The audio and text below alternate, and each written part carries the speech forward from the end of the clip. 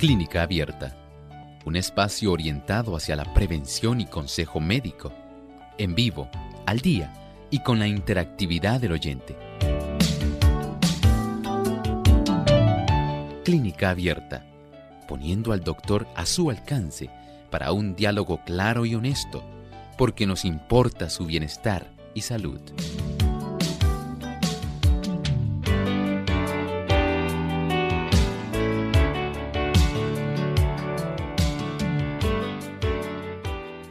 No se ha encontrado una causa para este síndrome, pero se considera una variante de la preeclampsia. Hoy en Clínica Abierta vamos a estar hablando acerca del síndrome de HELP.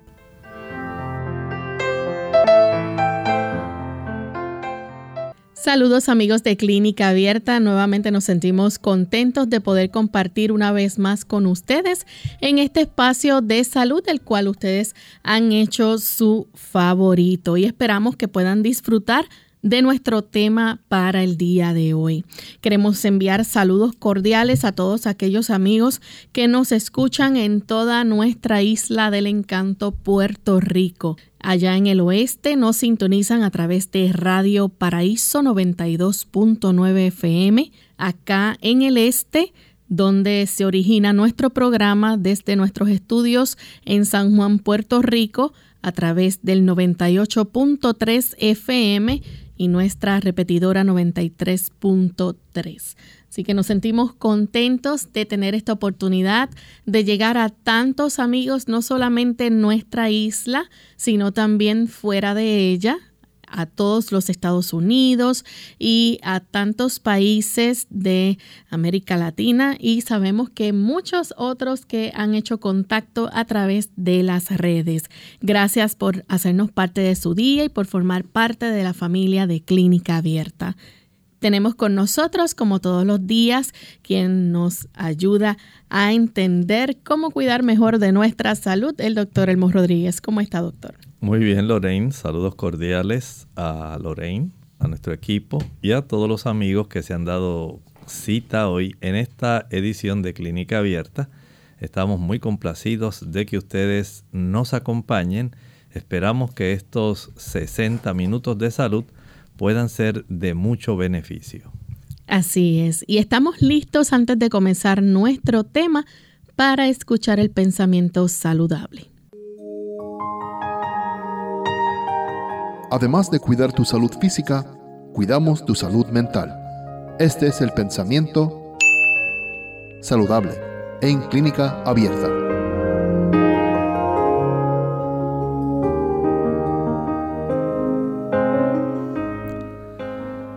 Dios nos ha dado de cierto caudal de fuerza vital.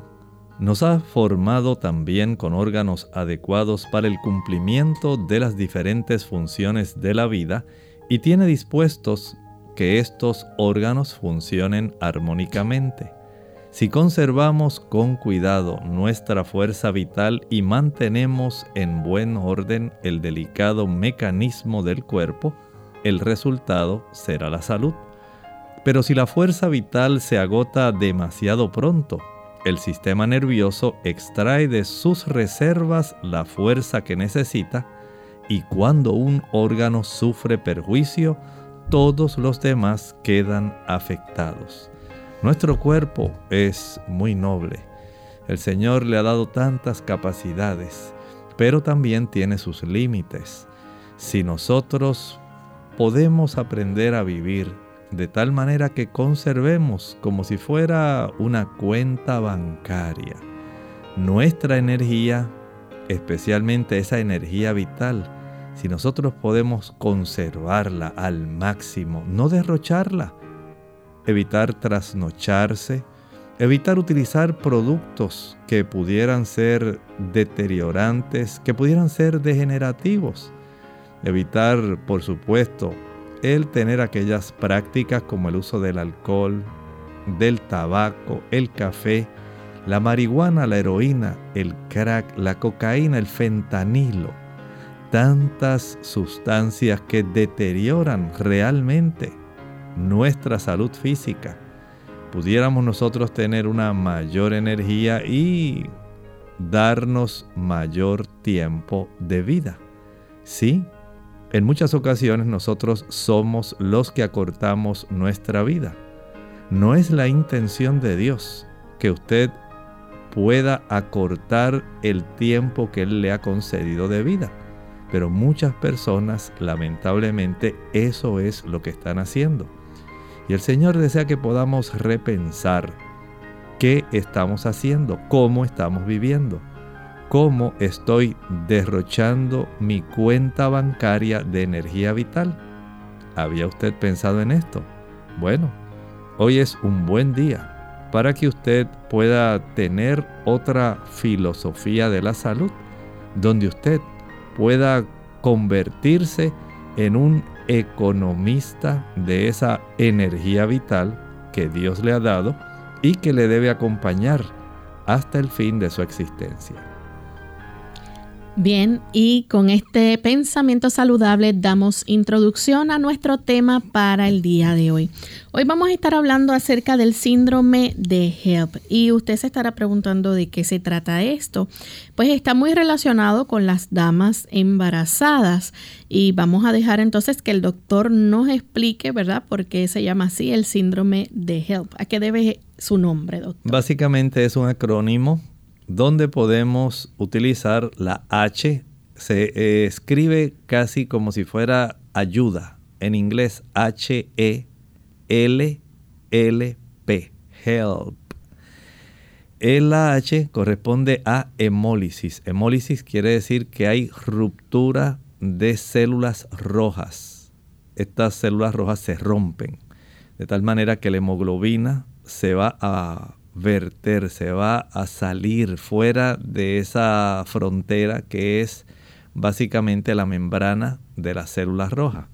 Por otro lado, la primera E y la primera L tiene que ver con enzimas hepáticas elevadas, elevated liver enzymes. Y este tipo de situación nos está indicando que hay un proceso que por daño, irritación, puede facilitar que los hepatocitos del hígado faciliten y demuestren que hay un proceso donde se están elevando las enzimas hepáticas, demostrando generalmente procesos de índole inflamatoria. Por el otro lado, LP, low platelets, plaquetas bajas. Así que tenemos un síndrome donde tenemos ruptura de glóbulos rojos con hemólisis. Tenemos también enzimas hepáticas elevadas y tenemos plaquetas bajas. Vea qué condición tan curiosa. Por un lado, se rompen las células rojas, el hígado manifiesta una inflamación y por otro lado, las plaquetas se bajan. Así que de eso vamos a estar hablando, de este síndrome que comúnmente se le llama HELP. Doctor, ¿y se sabe cuál es la causa para que este síndrome se desarrolle? En realidad no hay una causa que se conozca, pero sí se ha encontrado que pudiera tener de manera subyacente un problema inmunológico. Se ha asociado con el síndrome que básicamente puede facilitar esto, el síndrome antifosfolípidos. En este síndrome lo que tenemos es una situación especial, escúchela con atención. Tenemos células blancas que producen anticuerpos, especialmente las células B, son las encargadas de esto. Son células blancas tipo B que producen los anticuerpos, pero estos anticuerpos, escuche bien, como si fueran soldados, usan esa artillería para afectarnos a nosotros mismos. Y en este caso, ese tipo de síndrome antifosfolípidos lo que hace es trastornar la función de esas células blancas para que los anticuerpos, en lugar de atacar alguna sustancia extraña, alguna bacteria, algún virus, algún hongo, este tipo de artillería de anticuerpos va dirigido a diferentes órganos de nuestro cuerpo. Lamentablemente, en el daño que se produce generalmente va a afectar el sistema circulatorio facilita tanto el desarrollo de coágulos a nivel de las arterias o coágulos a nivel de las venas. La manera como el cuerpo maneja esta situación donde el ataque se genera directamente hacia nuestro cuerpo, no hacia un invasor. El cuerpo ha trastornado, ha perdido de vista el objetivo. Y en lugar de poder atacar al invasor, al enemigo, está atacando a su propio sistema. Este tipo de síndrome antifosfolípidos se ha considerado como un factor subyacente, pero una causa específica, definida, conocida para el desarrollo de esta condición que se desarrolla durante el embarazo, no se ha podido especificar con una, digamos, nitidez que se pueda decir esta es la causa por la cual se ha desarrollado el síndrome HELP. Doctor, y aproximadamente 1 a 2 de cada 1000 embarazos se puede encontrar alguna con este síndrome. Sí, esto podemos decir que aunque no es frecuente, lamentablemente, especialmente las damas que tienen ese problema en que desarrollan preeclampsia y eclampsia, son las damas que tienen una mayor probabilidad, y qué bueno que esto no es algo frecuente. El tener esta, digamos, probabilidad de desarrollarse es algo que en cierta manera es de motivo de alegría pensar que, bueno, pues se desarrolla en 1 o 2 de cada 1000 embarazos. Pero qué lamentable cuando esto tiene que suceder, porque en realidad es mucho riesgo para la criatura en el que está, ¿verdad? En ese proceso de gestación puede esto llevar a que haya algún tipo de aborto y trastornos por la premadurez de este niño. Bien, doctor, entonces los factores de riesgo de este síndrome incluyen principalmente, por ejemplo, el hecho de que la mujer sea mayor de 35 años. Exacto. Miren, recuerden que estamos hablando de una situación que, aunque no se sabe, sí se ha podido establecer que de manera subyacente lo que está es este sistema inmunitario afectando y facilitando el desarrollo de este problema. Pero, escuche con atención, recuerde que cuando nosotros vamos envejeciendo, y a veces nosotros tenemos ese concepto de que vamos a ser igual de fuertes, vamos a ser igual de funcionales durante toda la vida. Y que cuando usted llega a los 80 años, usted va a estar tan fuerte y tan vigoroso como estaba al principio cuando tenía 18 años. Falso de toda falsedad. Las damas también envejecen. Y en ese proceso el sistema inmunitario va envejeciendo. De tal manera que según se van desarrollando condiciones asociadas, y dijimos que esto tiene que ver mucho con la variante que se desarrolla, la preeclampsia, porque se ha encontrado, Lorraine, que esta condición en las damas con preeclampsia y eclampsia, en el 10 al 20% de los embarazos de esas damas que tienen eclampsia o preeclampsia, es que se va a desarrollar este síndrome. Entonces, si esta dama ya es una dama que tiene 35 años o más, la probabilidad de que padezca hipertensión y de que tenga otras situaciones autoinmunes facilita que el sistema inmunitario pueda desencadenar este tipo de ataque que lamentablemente va a afectar a esa dama que está embarazada, una dama, podemos decir, ya mayorcita para estar ella quedando embarazada y dar a luz un niño. Pero la presencia de otros trastornos y del hecho de que su sistema inmunitario va envejeciendo va a facilitar este problema.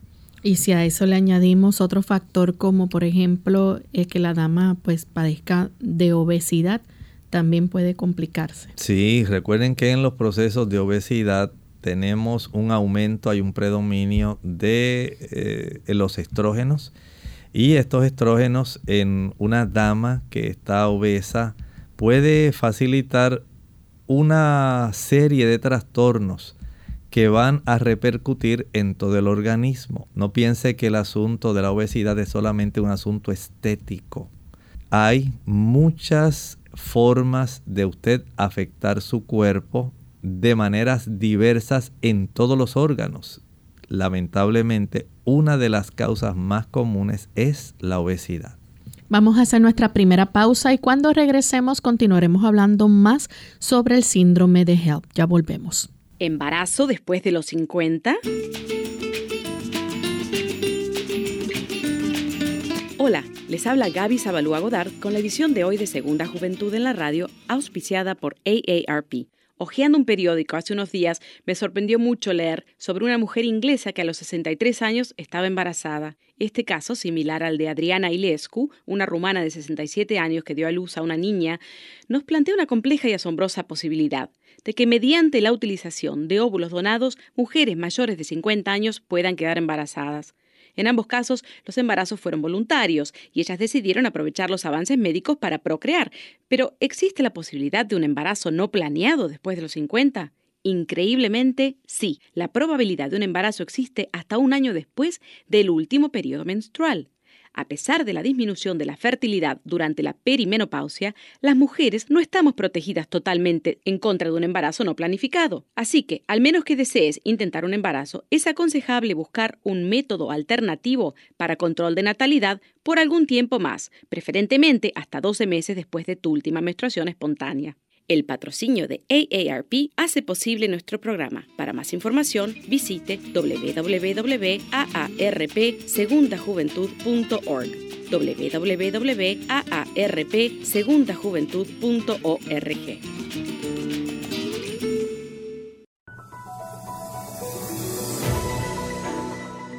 El cáncer de mama o de seno es un cáncer que se forma en las células de los senos. Después del cáncer de la piel, este cáncer es el que se diagnostica más comúnmente en las mujeres en los Estados Unidos. Este cáncer puede ocurrir tanto en los hombres como en las mujeres, pero es mucho más frecuente en las mujeres. El apoyo significativo para crear conciencia para el cáncer de seno y los fondos para la investigación han ayudado a avanzar en el diagnóstico y tratamiento de este tipo de cáncer.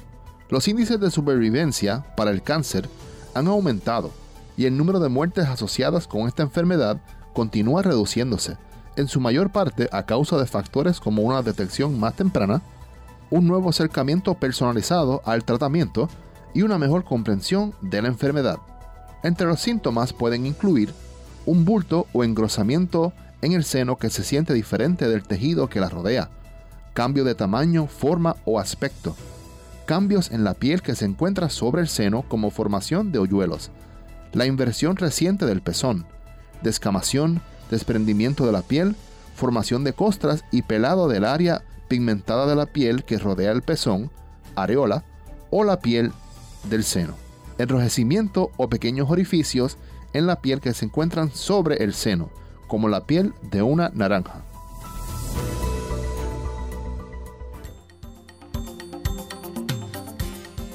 El calcio es uno de los minerales más importantes que nuestro cuerpo necesita para mantener una salud óptima, ya que es el responsable de infinidad de procesos indispensables para su buen estado.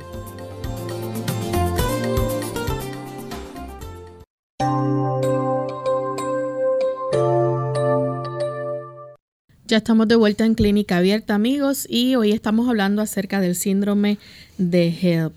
Y en la pausa o antes de la pausa, debo decir, estábamos hablando acerca de los factores de riesgo de este síndrome y una de esas cosas que mencionamos fue el que la dama sea mayor de 35 años o otro factor también que puede tener influencia es la obesidad. El hecho también, doctor, de que anteriormente haya habido antecedentes de preeclampsia. Bueno, ya sabemos que las damas que han tenido este antecedente tienen una probabilidad mayor de ellas volver a tener en otro embarazo este problema. Y el hecho de que ya usted haya sufrido de preeclampsia en un embarazo anterior ya la pone a usted en una mayor probabilidad. Recuerde, por cada 1000 embarazos, 1 o 2 damas van a ser afectadas, pero de esas 2 damas afectadas, si ya usted tenía el historial de haber sufrido eclampsia o preeclampsia en su embarazo previo, su probabilidad es de un 10 a un 20%. O sea que estamos hablando de una probabilidad que se va elevando en el transcurso del tiempo, y el historial de haber padecido de esta situación la pone a usted en más riesgo de desarrollar este síndrome, donde usted se le rompen los glóbulos rojos, la hemólisis, se elevan las enzimas hepáticas y también se reducen las plaquetas. Todo esto bien sospechosamente debido a algún desarrollo de ataque por parte del propio sistema inmunitario de la dama. Esto es la mayor sospecha que se tiene. También, doctor, ¿puede haber antecedentes de diabetes o algún tipo de enfermedad renal? Exactamente. Recuerden que con la diabetes la capacidad de defensa del cuerpo se reduce. Con la enfermedad renal también tenemos una gran probabilidad de afectar nuestra médula ósea. Y la diabetes, al igual que las enfermedades renales, pueden afectar la médula ósea en el aspecto de reducir la probabilidad de formar adecuada cantidad de plaquetas. Puede afectar también la cantidad adecuada de glóbulos rojos eritrocitos. Y de esta manera, estas 2 condiciones pueden considerarse como factores de riesgo o factores predisponentes para el síndrome HELP. Así que el hecho de que haya habido también antecedentes de embarazos múltiples, ¿esto pudiera tener algo que ver?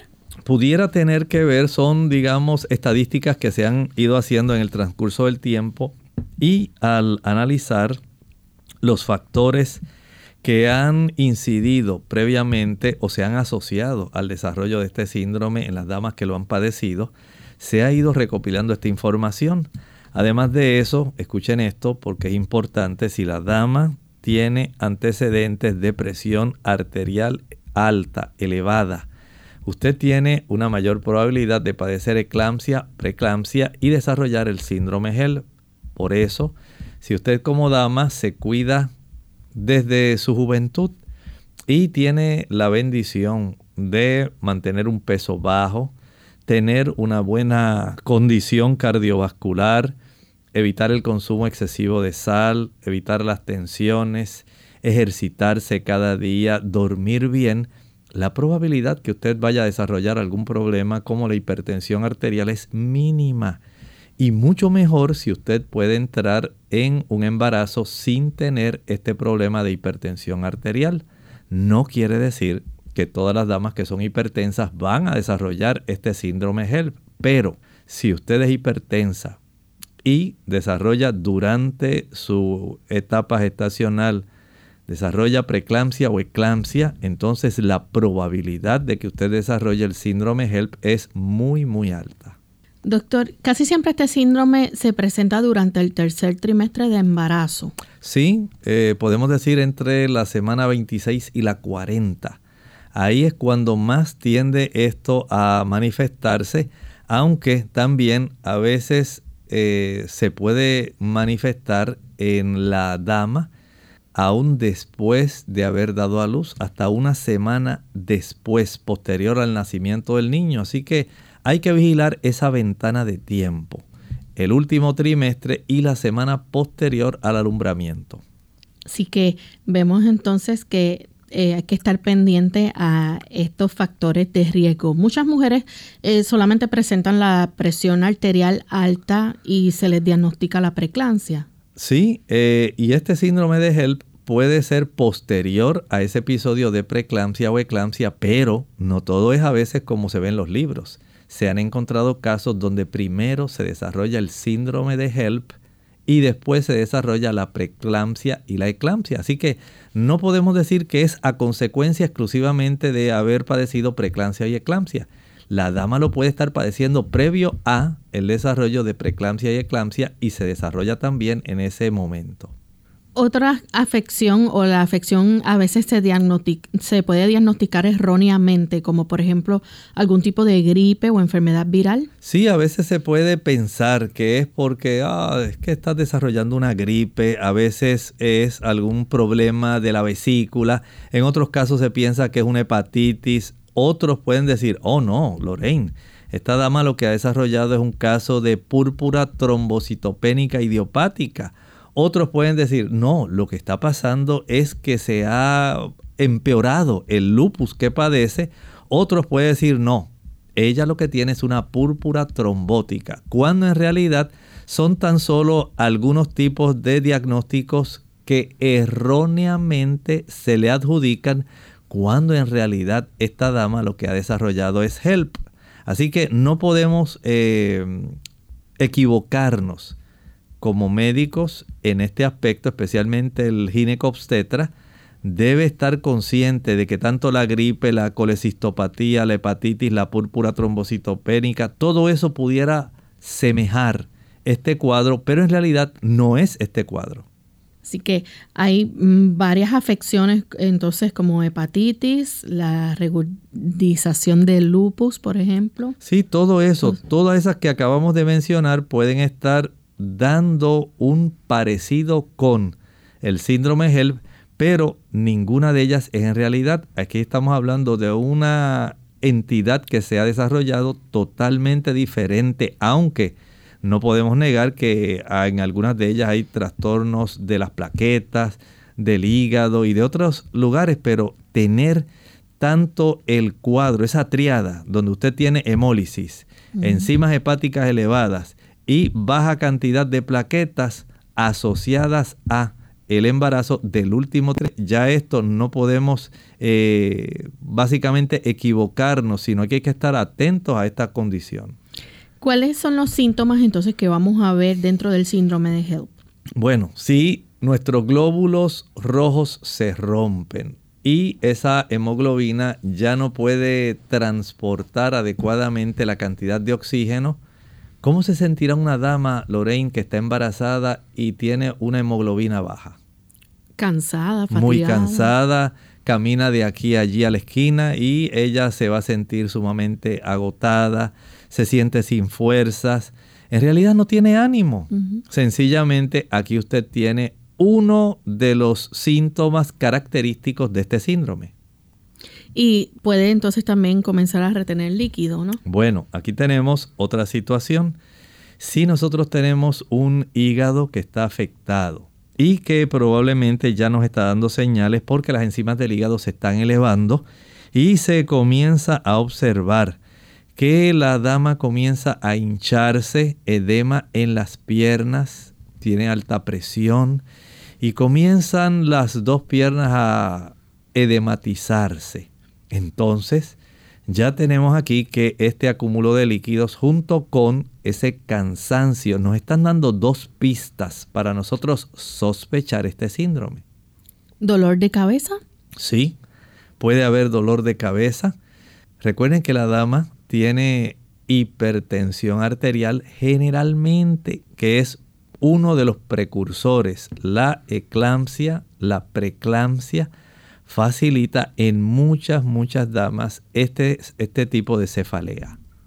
¿Pueden presentarse también las náuseas y los vómitos? Sí, recuerden que tenemos enzimas del hígado que están manifestando que hay inflamación a nivel hepático.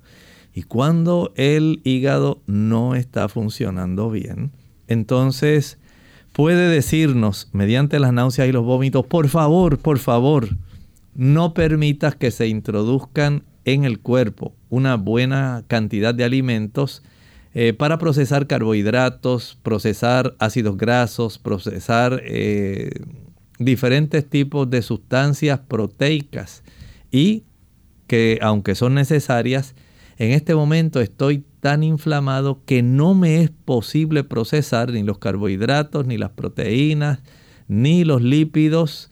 En este momento, por favor, no. Entonces el cuerpo recurre a protegerse él mismo, dándonos esta sintomatología de náuseas y vómitos para que a usted no se le vaya a ocurrir ingresar alimento por la incapacidad del hígado en ese momento de poder procesarlo. Vamos a nuestra segunda y última pausa. Cuando regresemos, seguiremos hablando de otros síntomas, también las pruebas y el tratamiento.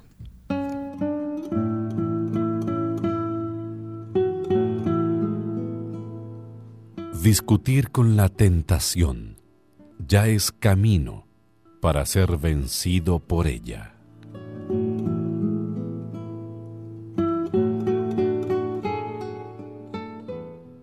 Dolor de rodillas. Hola, les habla Gaby Zabalúa Godard en la edición de hoy de Segunda Juventud en la Radio, auspiciada por AARP. Subir y bajar escaleras es uno de los ejercicios aeróbicos más completos que existen. Es tan eficaz que incluso en diversos gimnasios encontramos aparatos que imitan su movimiento. Hacer este tipo de deporte es ideal para mantener la forma. El inconveniente surge cuando las rodillas sufren de alguna lesión, que se agrava con los movimientos. En estos casos, el dolor de las rodillas pueden tener varios orígenes, por lo que un rápido diagnóstico permitirá establecer el tratamiento más adecuado. Sin embargo, aunque no es aconsejable tratar las afecciones de esta articulación de forma general, hay algunas medidas que pueden ser beneficiosas. Antes de empezar a ejercitarte, conviene calentar bien los músculos y las articulaciones. Si ya sufriste una lesión, debes olvidar hacer deporte hasta que te encuentres totalmente recuperado. Cualquier paso en falso podría favorecer una recaída. Asimismo, las terapias alternativas de calor y frío ayudan a desinflamar y bajar el dolor, aunque deban ser acompañadas por otros tratamientos. Cuando existe extremo dolor o inflamación, los analgésicos y antiinflamatorios pueden ser una opción, siempre y cuando sean recetados por tu médico. El patrocinio de AARP hace posible nuestro programa. Para más información, visite www.aarpsegundajuventud.org. Pensé que no era nada. Tenía un dolor en el abdomen que no se me quitaba. Y yo sangraba un poco, a pesar de que ya había pasado la menopausia. Estos síntomas podrían ser señales de alerta de un cáncer ginecológico. Los síntomas no son iguales para todas las mujeres. Sepa lo que es normal para usted y visite a su médico si algo no está bien. Para más información, llame al 1-800-232-4636. Mensaje del Departamento de Salud y Servicios Humanos y Conozca su cuerpo. Clínica Abierta. Ya estamos de regreso en Clínica Abierta, amigos, y hoy estamos hablando acerca del síndrome de HELP. Antes de la pausa comentábamos sobre los síntomas que puede experimentar la dama que está padeciendo este síndrome. Por ejemplo, puede padecer de fatiga o no sentirse bien, cansancio, dolor de cabeza, retención de líquidos, náuseas y vómitos que pueden seguir empeorando. Adicional a eso, también puede tener visión borrosa o dolor en el cuadrante superior derecho o en la parte media del abdomen. Así es, este dolor es una indicación de que el hígado está afectado, o sea que no solamente las náuseas y los vómitos, sino también esa molestia cuando usted se palpa justamente por debajo del borde de las costillas del lado derecho.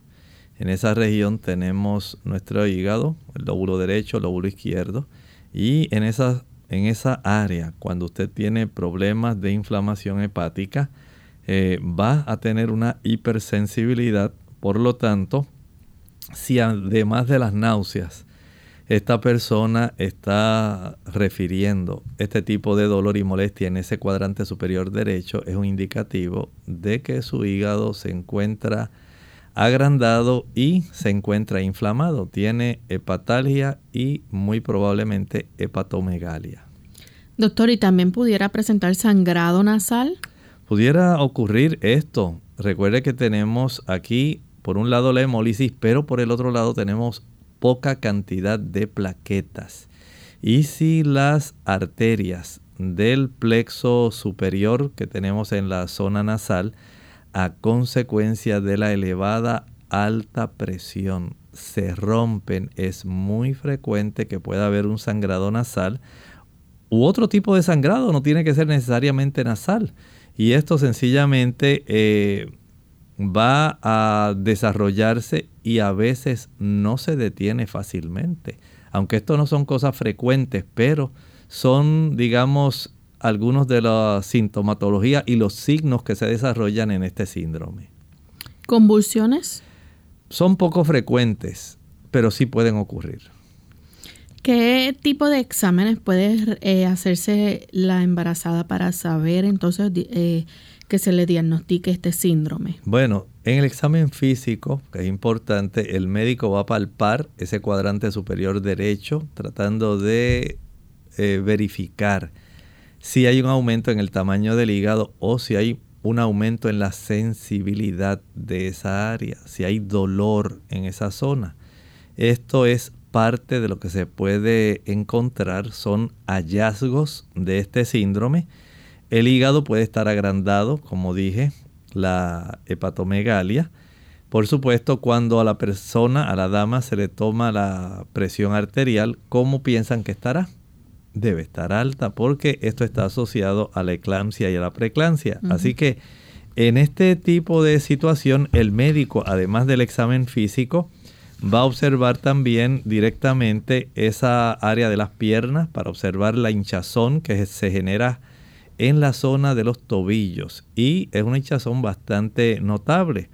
Por un lado, pues hemos tenido hemólisis, pero por otro lado tenemos hipertensión arterial y tenemos un hígado que está muy congestionado, que no está facilitando el desviar una buena cantidad de sangre hacia la zona del hígado. Y esto normalmente ocurre. El hígado es una de las áreas junto con los pulmones donde una buena cantidad de sangre se desvía para procesos que son necesarios. Pero cuando un hígado está inflamado, cuando un hígado está agrandado y no puede procesar, hacer sus funciones, especialmente en el procesamiento y metabolismo de los alimentos, él mismo no facilita que haya una buena desviación de sangre de la circulación general hacia el hígado. Y esta sangre comienza a congestionar de una manera asombrosa a la zona de las extremidades inferiores y se desarrolla ese edema. Pero afortunadamente el médico, además del examen físico, puede ordenar, por ejemplo, si tenemos y sospecha una ruptura de glóbulos rojos, entonces se puede ordenar un estudio de células rojas.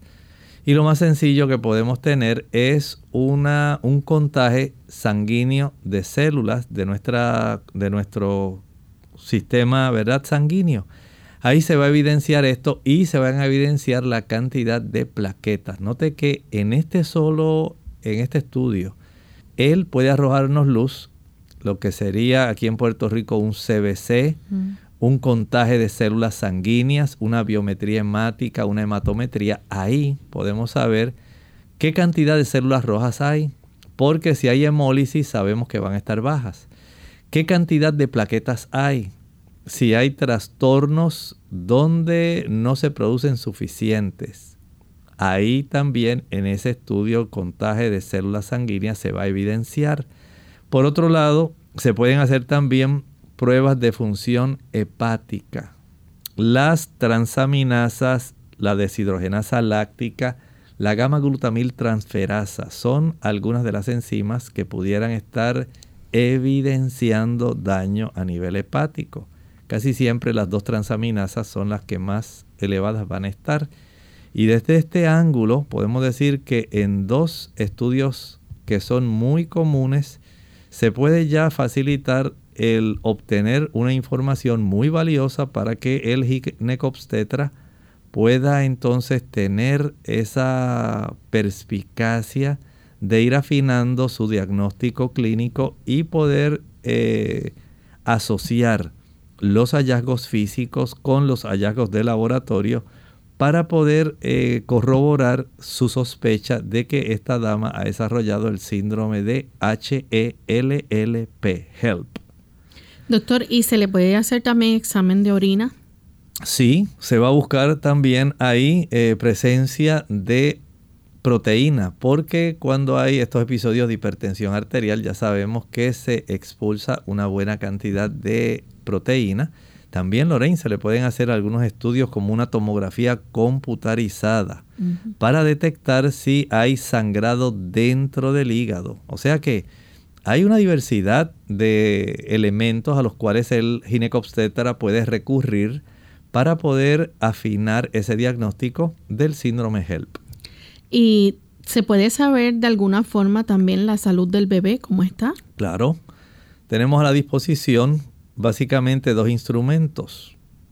El cardiotocógrafo, que nos ayuda a saber cómo está la frecuencia cardíaca del niño y nos facilita saber si el niño está sufriendo. Lo sabemos por la cantidad de latidos que están desarrollándose y también mediante un sonograma. El sonograma abdominal nos ayuda a saber junto con el cardiotocógrafo cómo está la salud del bebé. Hablando entonces sobre el tratamiento, este tratamiento, ¿verdad? Hay que, digamos, adelantar el parto en cierta forma. Sí, sabemos que si esto se desarrolla especialmente en el último trimestre del embarazo, entre la semana 26 y la 40, la dama tiene alta presión, hay hemólisis, quiere decir que el niño no va a estar recibiendo una buena cantidad de sangre. Hace algunos programas atrás estábamos hablando sobre la placenta abrupta. Y saben que esto puede facilitar en cierta forma el desarrollo de ese problema.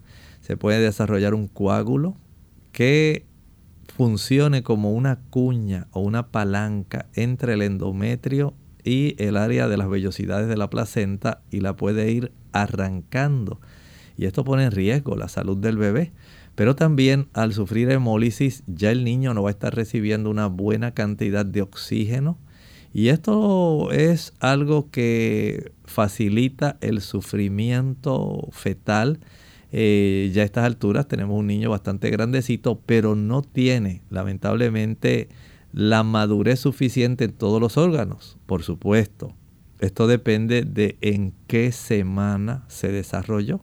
No es lo mismo un niño o una dama que sufre este tipo de cuadro en la semana 26 a la dama que va a estar sufriendo este cuadro en la semana 39. Esto es muy diferente. Pero todos estos elementos se deben tomar en cuenta porque el tratamiento principal es dar a luz al bebé lo más pronto posible, aun cuando este niño pueda nacer prematuro. Recuerden que esto puede traer muchos problemas, ¿verdad? Con el hígado de la madre y del bebé. Puede traer mucho daño a la madre y al bebé. O sea que estamos aquí tratando de salvar 2 vidas al mismo tiempo. Y aunque sabemos que el niño no tiene la madurez de los órganos, la madurez suficiente como para poder funcionar como cuando llega a su término, a las 40 semanas, sí comprendemos que el riesgo tanto para la madre como para el niño es muy alto y por eso se trata de acelerar el poder facilitar que el niño sea ya expulsado, que el niño pueda nacer de tal manera que se le pueda tratar al niño, aunque sea prematuro, de una manera suficientemente adecuada, aunque esté algún tiempo en el hospital, pero no se quiere poner en riesgo la salud del niño ni de la madre. ¿Es posible entonces que el médico quiera entonces realizar alguna cesárea? Puede ser eso, pero se puede también inducir el parto, porque el tamaño del niño en ese periodo, claro, mientras más se acerca la semana número 40, pues mayor es su tamaño. Pero generalmente se induce el parto para iniciar ese trabajo de parto, o se puede llevar a cabo una cesárea, ambos. Sí, ya especialmente el tamaño del niño es bastante grande y el asunto se ve que requiere una urgencia rápida, a consecuencia de que hay un sufrimiento. Se ha podido detectar que la salud del niño se deteriora rápidamente, pues se puede recurrir a una sección cesárea, una cesárea para poder facilitar el que este niño cuanto antes pueda ser atendido. ¿Y puede darse el caso, doctor, que sea necesario algún tipo de transfusión de sangre? Sí, pudiera darse, especialmente si se considera que pudieran desarrollarse problemas de sangrado o que este se pudiera tornar sumamente grave. Entonces hay que recurrir al proceso de la transfusión. ¿Corticosteroides? Se pueden requerir. Sabemos que en los niños que nacen prematuramente, el uso de corticosteroides ayuda para que haya un desarrollo adicional de los pulmones y se puedan desarrollar más rápidamente. No es lo mismo el niño a término que un niño que no ha alcanzado a tener toda la madurez posible de sus órganos. Y desde ese ángulo, el uso de los corticosteroides para ayudar a que los pulmones puedan desarrollarse mejor, digamos que resulte de una manera funcional, sería mucho más adecuado. ¿Medicamentos entonces para tratar esa presión arterial alta? Hay que hacerlo. Recuerde que estamos tratando de salvaguardar la vida, la integridad, la salud de la madre y el niño. Y el tener un buen control de la presión arterial de la madre, especialmente en este proceso del último trimestre, es esencial. Queremos ayudar a la madre, es necesario también tomar esto en cuenta. ¿Y el magnesio qué papel juega en esto? Bueno, en ocasiones, si se desarrollaran convulsiones que pudieran ocurrir en estos procesos de eclampsia, el uso del sulfato de magnesio puede ser de ayuda para facilitar que se detengan y aminoren bastante esas convulsiones.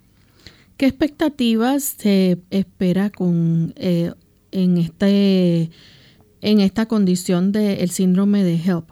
Bueno, como ocurre con la mayor parte de las enfermedades, mientras más temprano usted pueda diagnosticarlo, si usted puede hacer estas cosas a tiempo se trata la hipertensión arterial de la dama, a tiempo se detectan los diferentes problemas que facilitan el poder diagnosticar, saber cómo están en ese seguimiento que se le hace a la dama previo al alumbramiento, esas citas que se hacen especialmente durante ese último trimestre, saber que sus glóbulos rojos están bien, que sus plaquetas están bien, que las enzimas del hígado están bien, que el peso está bien, que la presión está bien, que no tiene náuseas, que no tiene vómitos, que no está edematosa, que no se está cansando. Todo eso hay que tomarlo en cuenta porque se precisa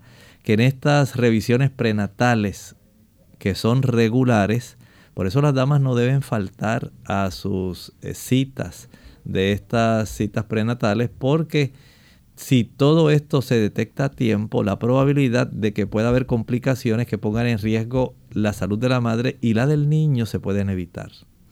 Doctor, y estamos hablando entonces de que pueden ocurrir complicaciones serias al grado de que puede haber muerte, ya sea de la mamá o del pequeño. Eso es así. Podemos especificar que 1 de cada 4 mujeres afectadas presentará serias complicaciones y sin tratamiento, algunas de ellas lamentablemente van a morir. El síndrome de HELP, la tasa de mortalidad entre bebés nacidos de madres con este síndrome, ¿depende entonces del peso al nacer? Depende del peso, pero también del desarrollo de los órganos en ese momento. Mientras el niño se acerque más a las 40 semanas, más probabilidad tiene el niño de nacer y de que se le pueda ayudar, especialmente en lo que atañe a los pulmones. Muchos bebés nacen de manera prematura antes de las 37 semanas de embarazo.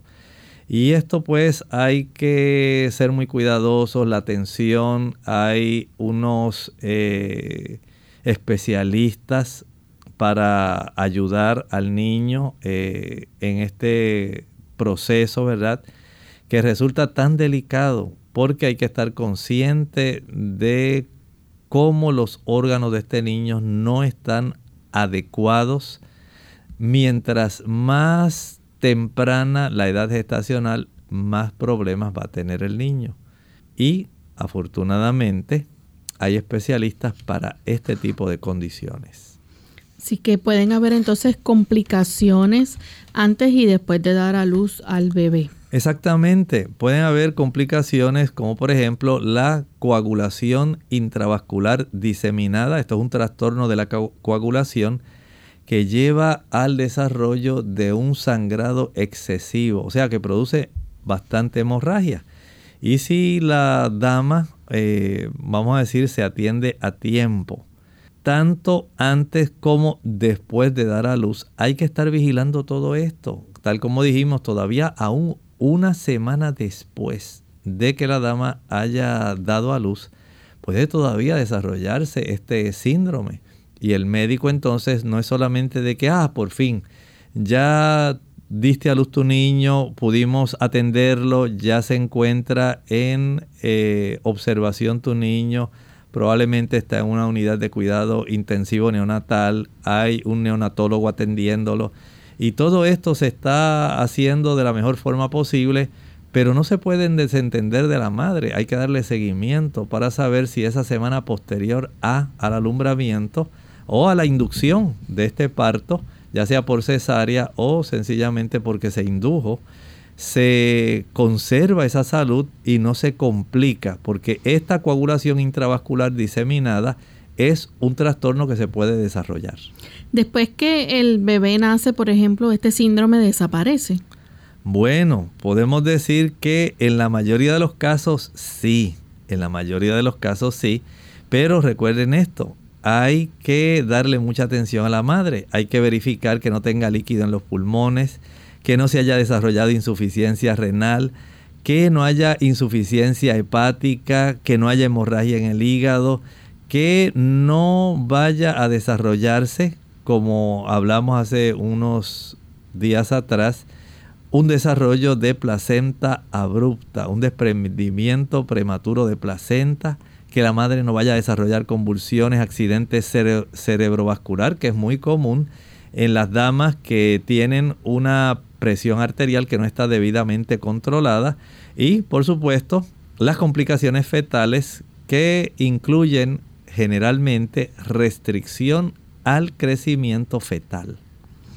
Bien, ya prácticamente hemos llegado al final de nuestro programa. Agradecemos a los amigos por la sintonía que nos han brindado y esperamos, ¿verdad?, que este tema les haya servido de orientación a todas esas futuras madres, aquellas que están en planificación, y que puedan tomar conciencia de cuán importante es ese cuidado prenatal que deben tener antes de que su bebé nazca. Efectivamente, Lorraine, eso es muy importante, es un énfasis especial.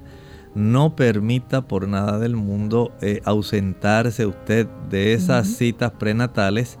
Esas citas prenatales pueden evitar muchas complicaciones para la madre y para el niño. Por lo tanto, damas, hay que ser responsables en este aspecto, y el hecho de que usted durante ese último trimestre la frecuencia de las citas prenatales aumente, no es porque el médico quiera molestarla ni porque le quiera hacer a usted perder el tiempo, es que es necesario por el bien suyo y de la criatura que está gestando.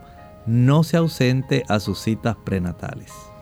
Bien, nosotros nos despedimos, no sin antes compartir con ustedes este pensamiento bíblico final.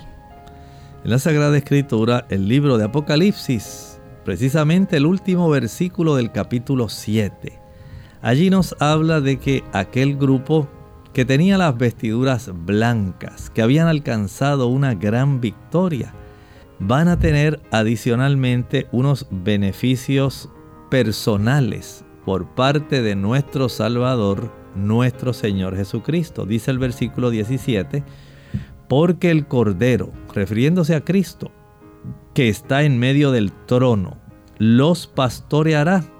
No olviden que Jesús reina. Jesús está haciendo todos los preparativos para que usted y yo seamos los súbditos de su reino, para que nosotros seamos esa población del reino celestial, y Él personalmente se va a encargar de facilitar que nosotros tengamos la máxima capacidad de disfrutar. Dice aquí, ese Cordero nos pastoreará y nos guiará a fuentes de agua de vida, y Dios enjugará toda lágrima de los ojos de ellos. Finalizó la tribulación, el dolor, la angustia, el pesar, la depresión, la ansiedad. Cesó la muerte. El Señor nos garantiza que allí disfrutaremos del agua de la vida. Allí disfrutaremos del árbol de la vida y no habrá nada que pueda perturbar una existencia tan dichosa, sencillamente porque por la gracia de Dios, por la justicia, por la fe, Dios nos dará la bendición de capacitarnos para que nosotros nos convirtamos en los súbditos del reino de los cielos. Y usted y yo podemos estar componiendo parte de esa multitud que vestirá ropas blancas y que seremos atendidos personalmente por el Rey del universo. Gracias, doctor. Gracias a ustedes, amigos, por la sintonía. Y nosotros regresaremos entonces mañana a la misma hora en otra edición más de Clínica Abierta.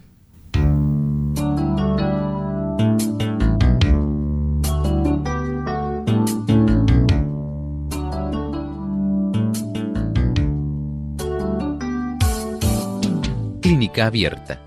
No es nuestra intención sustituir el diagnóstico médico. Antes de poner en práctica cualquier consejo brindado en este programa, usted debe consultar con su médico. Hasta la próxima.